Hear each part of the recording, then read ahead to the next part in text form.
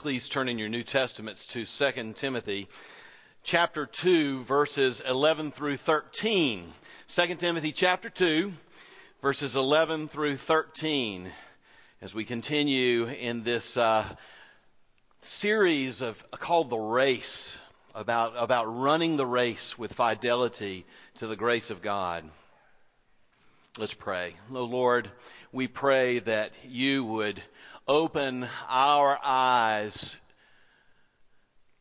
to just how effective, just how powerful, just how needed, just how relieving and comforting a relationship with you truly is. And we pray that you would open our eyes to your faithfulness. And would you help us to respond with faithfulness to you? In Jesus' name we pray. Amen. There's a story about John Knox, who was the father of the Presbyterian Church. And he went through a whole lot of tribulation. He was in exile 2 different times. He was imprisoned and sentenced to 2 years in the galley of a French ship. You know, like in the movie Ben-Hur, where they're on the oars, you know, the ramming speed and all that stuff. That's what was going on with John Knox. And you know, when you're in the galley of a French ship and all you do is row all day, and then they let you stop for a while, then you row some more, and you don't even know, because you're down in the ship, you don't even know probably what day it is anymore.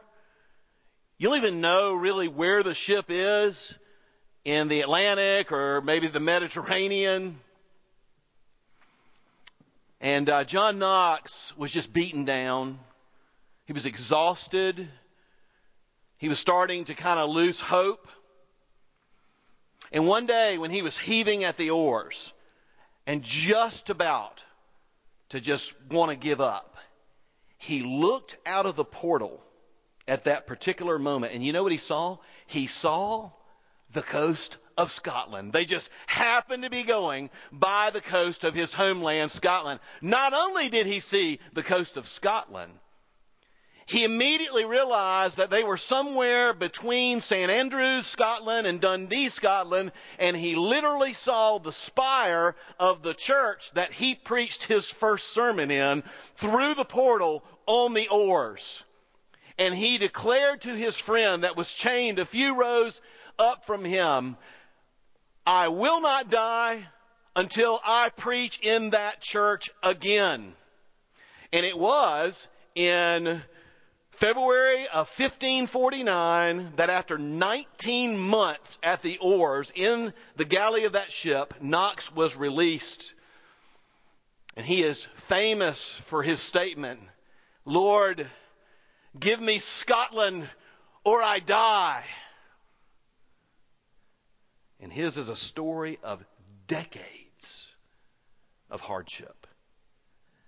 Decades of endurance that was the making of the man as a leader. In our text this morning, in fact, our text this morning, most New Testament scholars believe is a hymn or a song that the early church sang in their worship. Do you notice in most of your Bibles it's kind of indented, it kind of has its own little section? That's because it's something that has already been said. And Paul is talking about tribulation. He's talking to this young pastor named Timothy, saying, "Timothy, you too are going to have to suffer for Christ. You too are going to have to live by faith." And then he says, it's just like we sing in this little song. So let me read it to you. It goes like this. The saying, the song is trustworthy. And here's the song.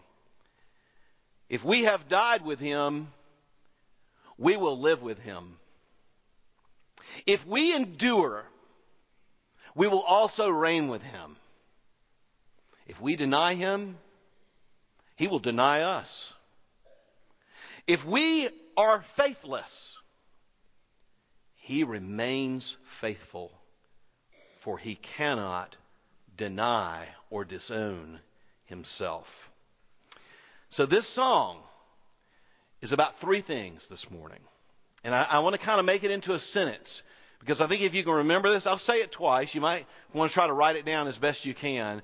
This is about how life with Jesus empowers us to endure, to live through hard things that transform our lives and keep us dependent upon Him. Let me say that again. This is how life with Jesus empowers us to endure, to live through hard things that turn out to transform our lives and keep us dependent upon Him. Life in Jesus empowers us. Verse 11, if we died with Him, we will also live with Him. We must die, Paul says, to really live. And what does it mean to die with Jesus? Now, it's maybe not exactly what you're thinking it means. It doesn't say if we die for Him. So this is not like a martyr's death. It says if we die with Him. You can turn to Romans 6, if you like, Romans 6, 3 through 5. It's a pretty well-known passage that says, Paul says in Romans 6, 3, do you not know that all of us who have been baptized into Christ Jesus were baptized into His death? We were buried, therefore, with Him by baptism into death, in order that, just as Christ was raised from the dead by the glory of the Father, we too might walk in newness of life. If we have been united with Him like this in His death, we will certainly also be united with Him in His resurrection. And what this is saying is that when we put our trust in Jesus, Christ going on the cross is our sins nailed to the cross.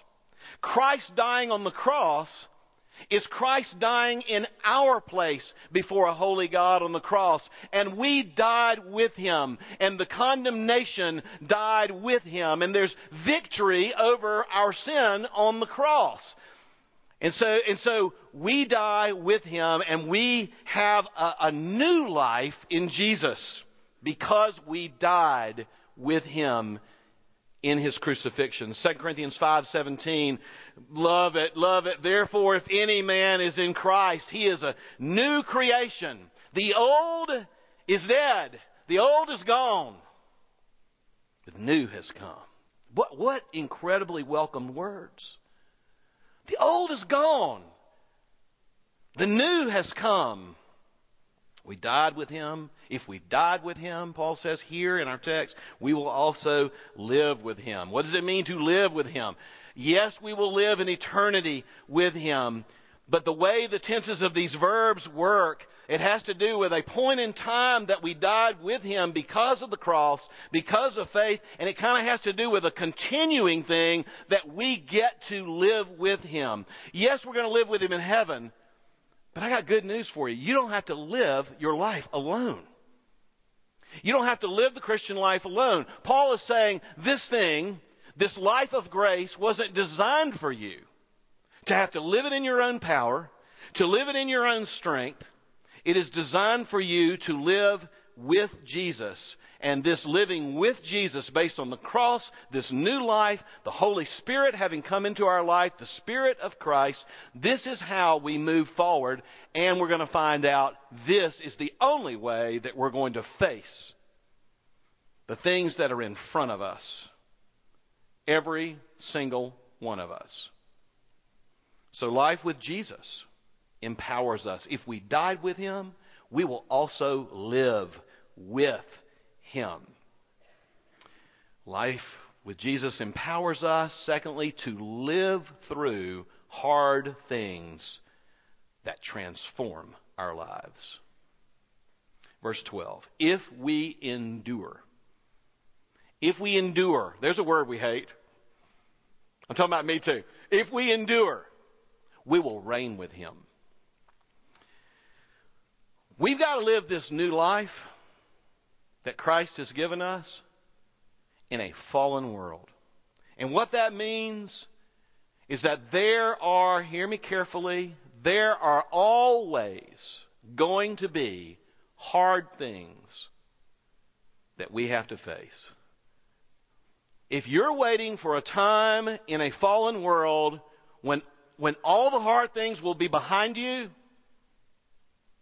and all the difficulties with all the relationships, all the things you wish would have happened but didn't, all the things that happened that you wish didn't happen. If you think there's going to be, if you just trust Jesus, there's going to be a time where you're just going to up and over with Jesus and you're just going to like be on a pillowy cloud, you're wrong. No, if we endure, we'll reign. Paul says there will always be hard things with people, hard things with situations. Some of those we created ourselves.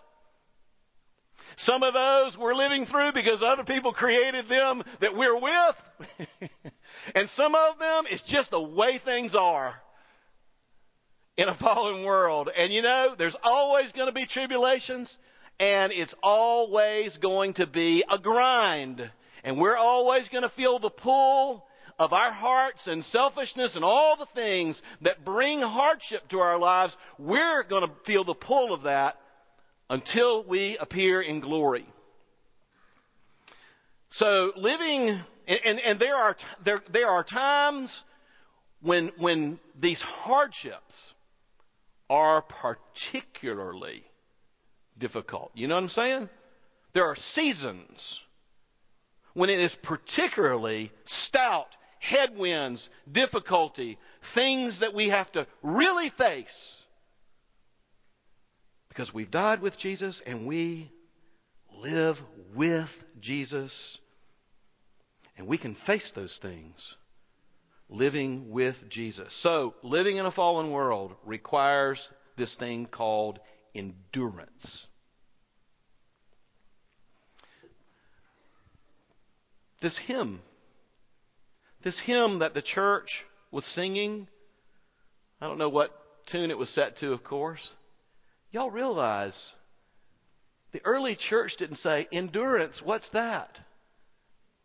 This was written and was sung before God in worship during a time of intense persecution of Christianity. When you lost your job if you became a Christian. Or you got disowned from your family if you became a Christian. Or you died if you became a Christian. Or all kinds of things could happen to you and the people you love if you identified yourself as simply a partaker of the divine nature through the grace of God. You know, Christians, we're not trying to take over everything like some military conquest. We're just trying to infuse the grace of God into the world. Somebody has to believe this. You can't make anybody have a new life.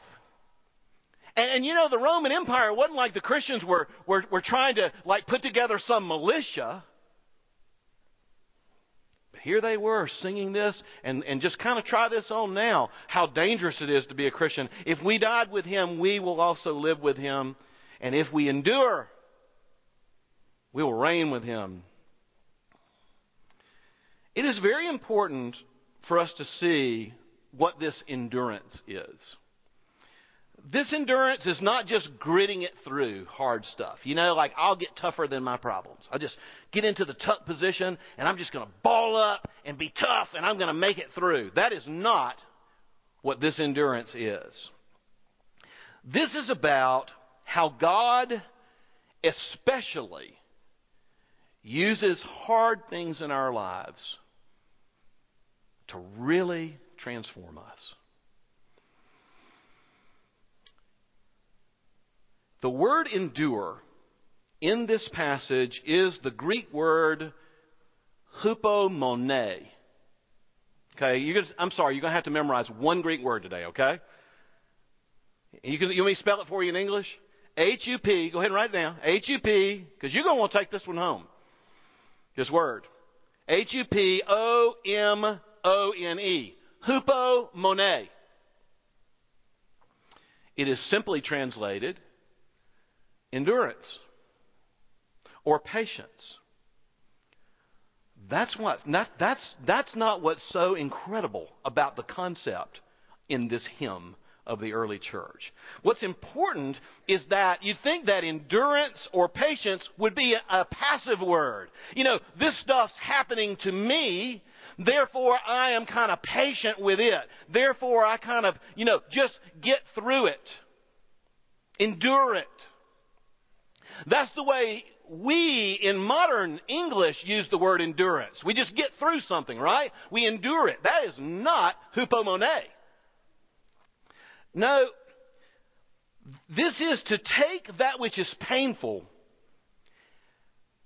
and press through it, making it into something constructive and beautiful in our lives. This is transforming what is so hard and difficult into something beautiful,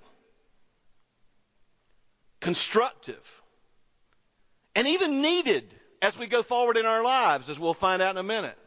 Meaning, living in this resurrection power of dying to Christ and now living in new resurrection life with Christ in a fallen world, our trials are the making of us. That's how we change. And in the sovereignty of God, He's got some really special doozies earmarked for you and for me, because He loves us. We don't up and over in a fallen world. We live with other sinners in a fallen world, and the sparks are flying everywhere, and things happen in a fallen world. It's the making of us. We do not live with our trials as Christians. We live through our trials. Let me say that again. We don't just live with our trials. That's the modern way of looking at endurance. We live through our trials, and God transforms us in it. Hupomone. It is endurance by grace. In 1998, Gina and Sarah Caitlin and Emily and myself, we all packed up and we all got on a jet plane and we all flew to Colorado Springs, Colorado to live. And in pastoring a church there, I will just say this. Incredible experience. Loved the folks. God blessed it. But there were very difficult things there waiting for me that just had to be faced. In fact, I remember Susie Thetford, who was the head of the women of the church in our church in Tuscaloosa, Alabama.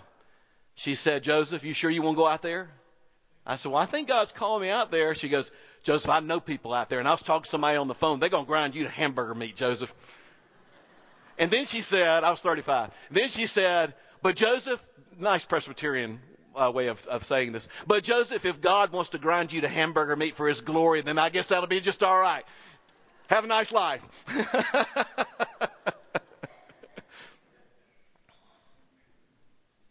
And there were long periods of tough endurance to see God break through.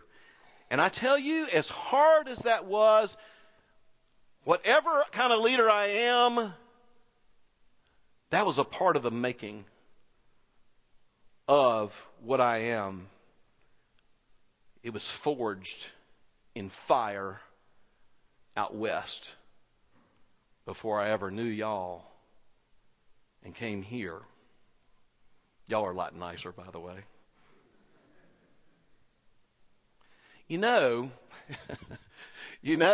I'm sorry, I laugh at my own thing, so I'm sorry. When you endure hardship, when it's tough, have you ever thought about this? What you learn, you get to keep it. There's extraordinary wisdom that comes through difficult times that become over and above what is needed during normal times. You get to keep it for the rest of your life, there is knowledge, there is wisdom, there is faith, there is love that is just hewn out by God and His Spirit poured into our lives through those difficult times. You get to keep that. You get to bring it to bear in your life going forward, in the life of your family, in the life of your friends, in the life of your church. You get to keep that. Isn't that great? That's hupomone. It's not just getting through something. It's being transformed by moving through something as we have died in Christ and we live in this resurrection life with Jesus. I love the words to the song by Keith Green called Trials Turn to Gold. You can YouTube this, by the way. You can listen to this song today if you like. Trials Turn to Gold by Keith Green. I'm just going to read you a few lines. He, meaning Jesus, He's brought me here where things are clear and trials have turned to gold. He shared with me His victory that He won in days of old.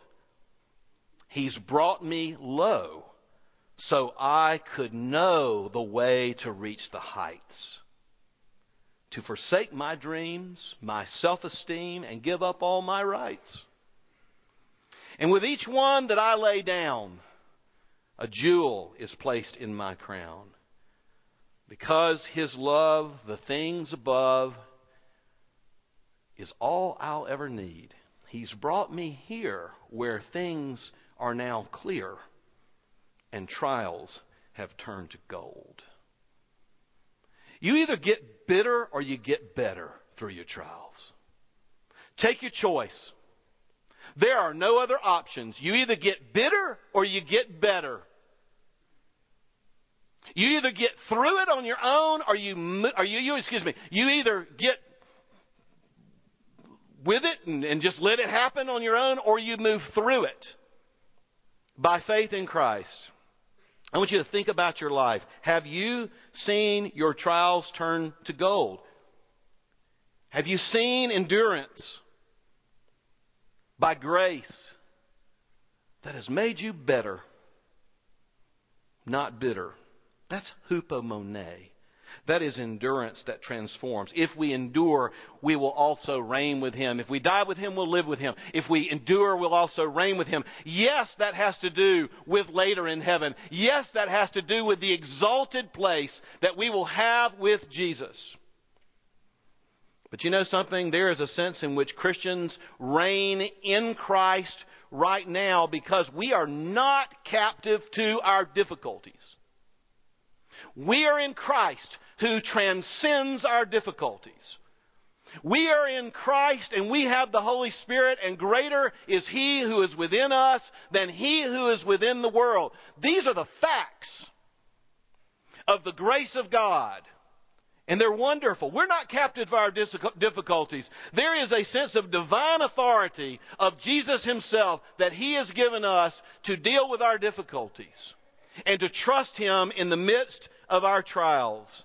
And finally, what seemed bad turned out to be so key. I think of John Knox enduring so greatly. I think about the years in exile. I think about the 2 years on the oars in the galley. You know, the rest of the story is, oh yeah, he made it to Scotland all right. And even the Queen of England couldn't stop him from installing the Word of God and the gospel into the Church of Scotland. And there was revival and there was reformation. It was amazing. Never would have happened without the endurance. I think of Paul's endurances. You know, these long lists of his endurances. He's telling Timothy, this is what it's like. And it's not just how you benefit through enduring while living in the resurrection life of Jesus. You understand that your endurance can actually really make a difference in someone else's life. I want to tell you a story about a lady who died when she was 101 years old. She loved the Lord. She was my great-grandmother. Her name was Annie Cammy McRae. Yes, I am Scottish, McRae. Annie Cammy McRae. Y'all would have loved Annie Cammy McRae. She was a character. She lived in Graceville, Florida, near Dothan, Alabama, and when she was 97, she was the peanut queen of the parade down there in a convertible. She was a character.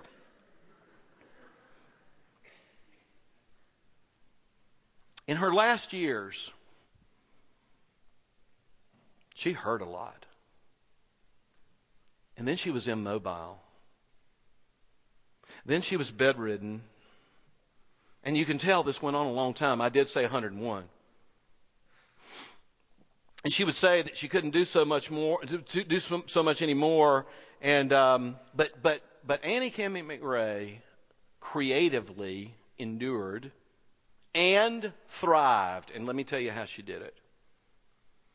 She couldn't get up out of bed, and so she declared to the family that her ministry was now prayer.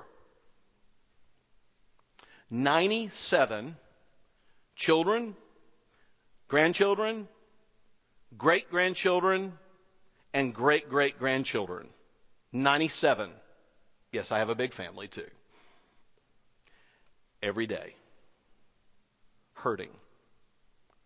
Praying. Moving through. Praying. How many times did my great-grandmother say, "Oh, Lord, would you please reach Joey?"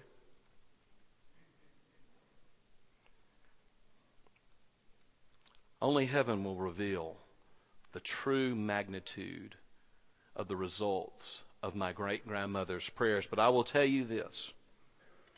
This I know. In 1982, God Almighty invaded my family. No, I was not raised in a Bible teaching church. No, I was not raised a believer. No, I did not love God. And in 1982, God invaded. I'm talking about like the Marines, just invaded my family. I was radically converted, born again. My sister, who is now married to a PCA minister and has been, who led me to Christ, by the way, she was seriously realigned through my conversion. My mother was totally destabilized in her easy believism and her just trying to get along, make it easy kind of Christianity. And the kingdom of God just took over my nuclear family in 1982. I cannot explain it, but I promise y'all it's not hard for me to trace it back to my great-grandmother laboring in prayer while she hurt and hurt and hurt every single day of her life. That's hupomone. And sometimes the benefit isn't just for you. And pressing through with Jesus makes a difference in your life. It does transform. But it makes a difference to the people watching you press through with Jesus. And it makes a difference for what God wants to do through that situation. It's just amazing. God, you know, He's the ultimate multitasker, isn't He? And I'm a testimony to my grandmother's endurance under grace. I'm a walking testimony to that. So, life in Jesus empowers us. Secondly, to live through hard things that transform our lives. And lastly, to keep us dependent upon Him. To keep us dependent on Him. Because I don't know if you've noticed, but we're not always faithful to Him as His beloved bride, as His children. So what happens when we wander from Him? What happens? What if we turn away from Christ in the moment of difficulty? Verse 12. If we deny Him, He will also deny us. If we are faithless, He remains faithful, for He cannot deny Himself. Other versions, instead of the word deny here, use, I think properly, the word disown. Disown. That's because there are different levels. There's a spectrum of what denial would look like. And we need to know the difference between all-out disowning Jesus and wandering from Jesus and denying Jesus in this way, being faithless. Both involve turning from Jesus to other things that fill our hearts. But one is permanent, and the other, thank the Lord, is temporary. I want you to think about people under pressure in Roman times, under persecution, who did cave, and how they felt. Verse 12, if we disown him, he will also disown us. You know, Luke 9:26, if anyone is ashamed of me and my words in that day, the Son of Man will also be ashamed of him when he comes in his glory and in the glory of the Father and his holy angels. I mean, what a horrible moment for Jesus to say at the judgment, you disowned me, and I am disowning you. Depart from me. The key here is the word disown. This is different from a temporary turning away. That's why we have both things in the text. We've got the disowning and then we've got the faithlessness. One is almost like a legal change of relationship. It is like us prosecuting a divorce from God forever. God is no longer my Father. I no longer worship Yahweh God. I no longer believe in Jesus Christ as the Son of God and the Savior of sinners. That is disowning. And 1 John 2:19 helps us understand what that really means. Is that person was never a believer to begin with. They were like that seed that fell on the path and the birds took it away. Or they were like that seed that fell on the rocks, and when hard times came, they just turned and said, no more for me. Or they were like that seed that fell among the thorns, and it seemed that they had received it with gladly. Oh yes, I love grace. But when the cares of the world came, it choked out the plant. 1 John 2:19 says, they went out from us, but they really did not belong to us. For if they had belonged to us, they would have remained with us. But their going out showed that none of them belonged to us. This is kind of an interesting song to sing, isn't it? If we disown him, he will disown us. And there's a seriousness. You can tell I'm kind of just slowing down on this. There's a seriousness about this that God wants us to get. I mean, this kind of feels, when I read it, now, my dad was in the Air Force, so I have strange comparisons, I guess. But Bobby, he's an F-Series fighter pilot like my dad. It feels like an F-16 that is just like flown over me at low altitude, and the whole earth is shaking underneath me. And a bomb has been dropped, and it did not miss its target, and it blew up. And sometimes, wandering away from God, I feel so close to that strike that I almost feel the dust on my head from the blast. And it just shakes the earth, because it is God Almighty who says this. And it causes us, when we read this, to say, Lord, I have been faithless, and I want to turn to you. I want you to know something. If you've been faithless, and we all have these moments, these periods where we are prone to wonder, Lord, I feel it. If you have in your heart the seriousness of this, and you have in your heart, Lord, I just want to turn back to you, then you're not one that's disowning God. And I'm about to give some of the best news in the gospel for you. Thank the Lord that our text shows us, in addition to the disown connection, our text shows us that God is so trustworthy and so faithful. Even when we are all over the highway, He remains faithful. Verse 13, if we are faithless, unfaithful, faithless, he remains faithful, for he cannot deny himself. I'll give you a great example of these two things. Judas disowned Jesus. Peter denied Jesus. You get the difference? Judas disowned Jesus. Peter was faithless. We know about Judas. We'll just leave Judas behind for a second. Oh Lord, Peter said, I'm ready to go both to prison and to death for you. No, Peter, in fact, before the rooster crows, you will have denied me 3 times. And there he was, warming himself by the fire. There he was with this little girl saying, aren't you one of the people that hung out with Jesus? No, I don't know him.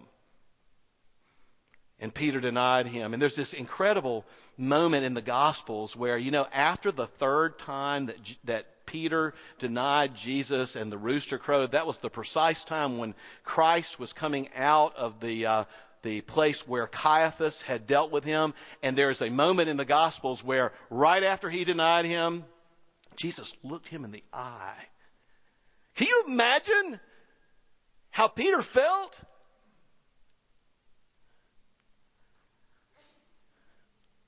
Peter was heart-stricken.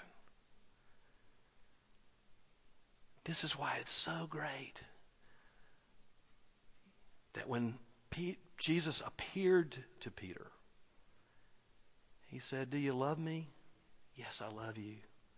Then feed my sheep. Do you love me? Feed my lambs. Do you love me, Peter? Yes, I love you, Lord. You know all things. Then feed my sheep. What he was saying is, Peter, I know you denied me, but I know you love me. And what I'm doing here is I'm bringing you right back into that place where you were as a shepherd of my flock. And can you imagine how wonderful that moment was for Peter? Y'all, that's what God is like.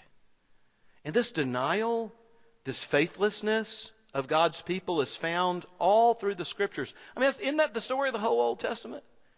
That God chose them, God loved them, God provided for them, and then they started stepping out on Him with other gods. Yeah, then they started, having an affair with some other gods, and God would remove Himself, and God would bring correction upon them, and then they would say, "Oh yes, we need God," and they would turn back to God, and the whole cycle would go over again. I mean, isn't this the story of the church? The bride of Jesus, I'm talking about us, who's always romanced by other gods of many names, and how our hearts turn away and we wander away. That's the story of me. That's the story of you. But the greater story is the story of Jesus' remarkable love. Jesus' relentless seeking of us when we were His enemies. Jesus setting His love upon us when we hated Him. Dying for us so that He could marry us. Or adopt us, depending on which metaphor you want to use. And then we turn on Him. And He remains faithful.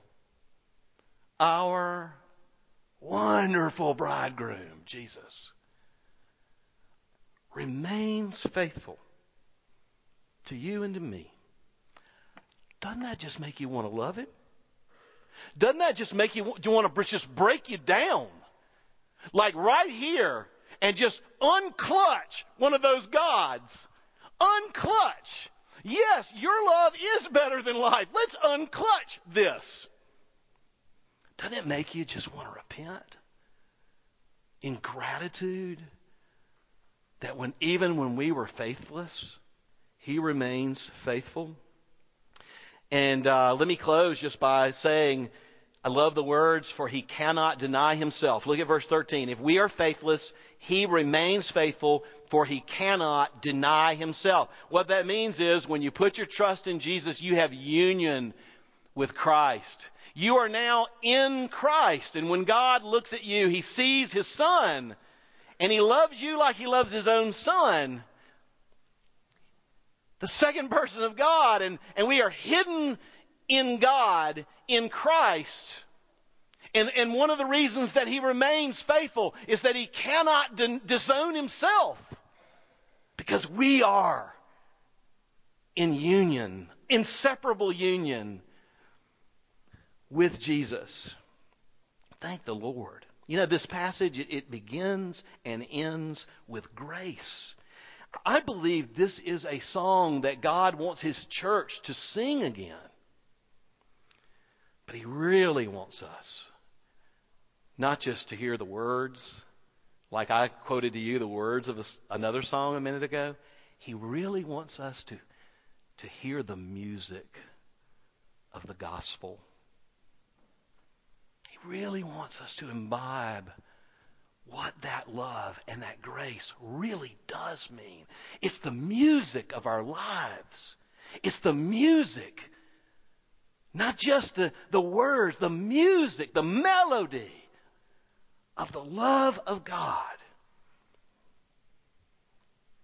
About grace that saves and grace that empowers us to live and to face difficult things in a fallen world that end up transforming us, and grace that restores us and renews us when we are faithless, keeping us always dependent upon Him, restored with Him, living afresh with Him. If we died with Him, can I sing the song one more time? If we died with Him, we will also live with Him. If we endure, we will also reign with Him. If we deny Him, disown Him, He will also disown us. If we are faithless, He will remain faithful, for He cannot disown Himself. Let's pray. Lord, this is beautiful. Not just because we get grace. Not just because we were forgiven at one point, but because we get to live grace. We get to live in a fallen world that is so challenging. And Lord, we mess it up. And You're so loving, so forgiving. But God, You don't let go of us. We have union with You. Lord, I pray if you've never put your trust in what Christ has done, you're still trying to be your own Savior. You're still trying to be good enough by your own works or some combination of Jesus and your own works to be accepted by a 3 times holy God. If you just see that's not going to work and you want what Christ has done for you on the cross, pray with me. Lord, I see it. It's so beautiful. And I want to turn from everything that I've called Christianity and everything I've called religion, and I want to turn from myself, my sin, my own righteousness, and I want to put my trust, Jesus, in You and what You have done for me on the cross. Thank You that even now, because of what You've done, having paid for all my sin, I am now forgiven. Even now You have come into my life. Oh Lord, lead me into a rich life with You, a life of love and service. Lord, there are many of us that have walked with You for quite some time, and we have known the highs and the lows. We have known the sweetness and the bitterness of the topography, the varied topography of our lives with You. Lord, we can remember times when we were just straining at the oars and about to give up. And You helped us to see a glimpse through a portal, yet again, of grace. Lord, there are times when we have boarded our own ship to go a different direction, and You have stopped us in Your grace. Oh Lord, would you meet Your people that You love so much right here, right now, in Your grace? Could You, dear brother or sister, could you accept the fact that we are fully accepted in Christ by what Christ alone has done? Could you drink that in again? Could you rest in His finished work? And could you open your heart to see how much more satisfying His love and grace and truth actually are than the little puny gods we clutch? Lord, would you cause gods, plural, to be released today? And for your faithfulness to lead us back to you. And oh Lord, would you help us to look a fallen world straight up in Christ? And would you help us not just to get through things, but to live through them in your power? And would you do the hupomone in our lives and transform us and bless your church? In Jesus' name, amen.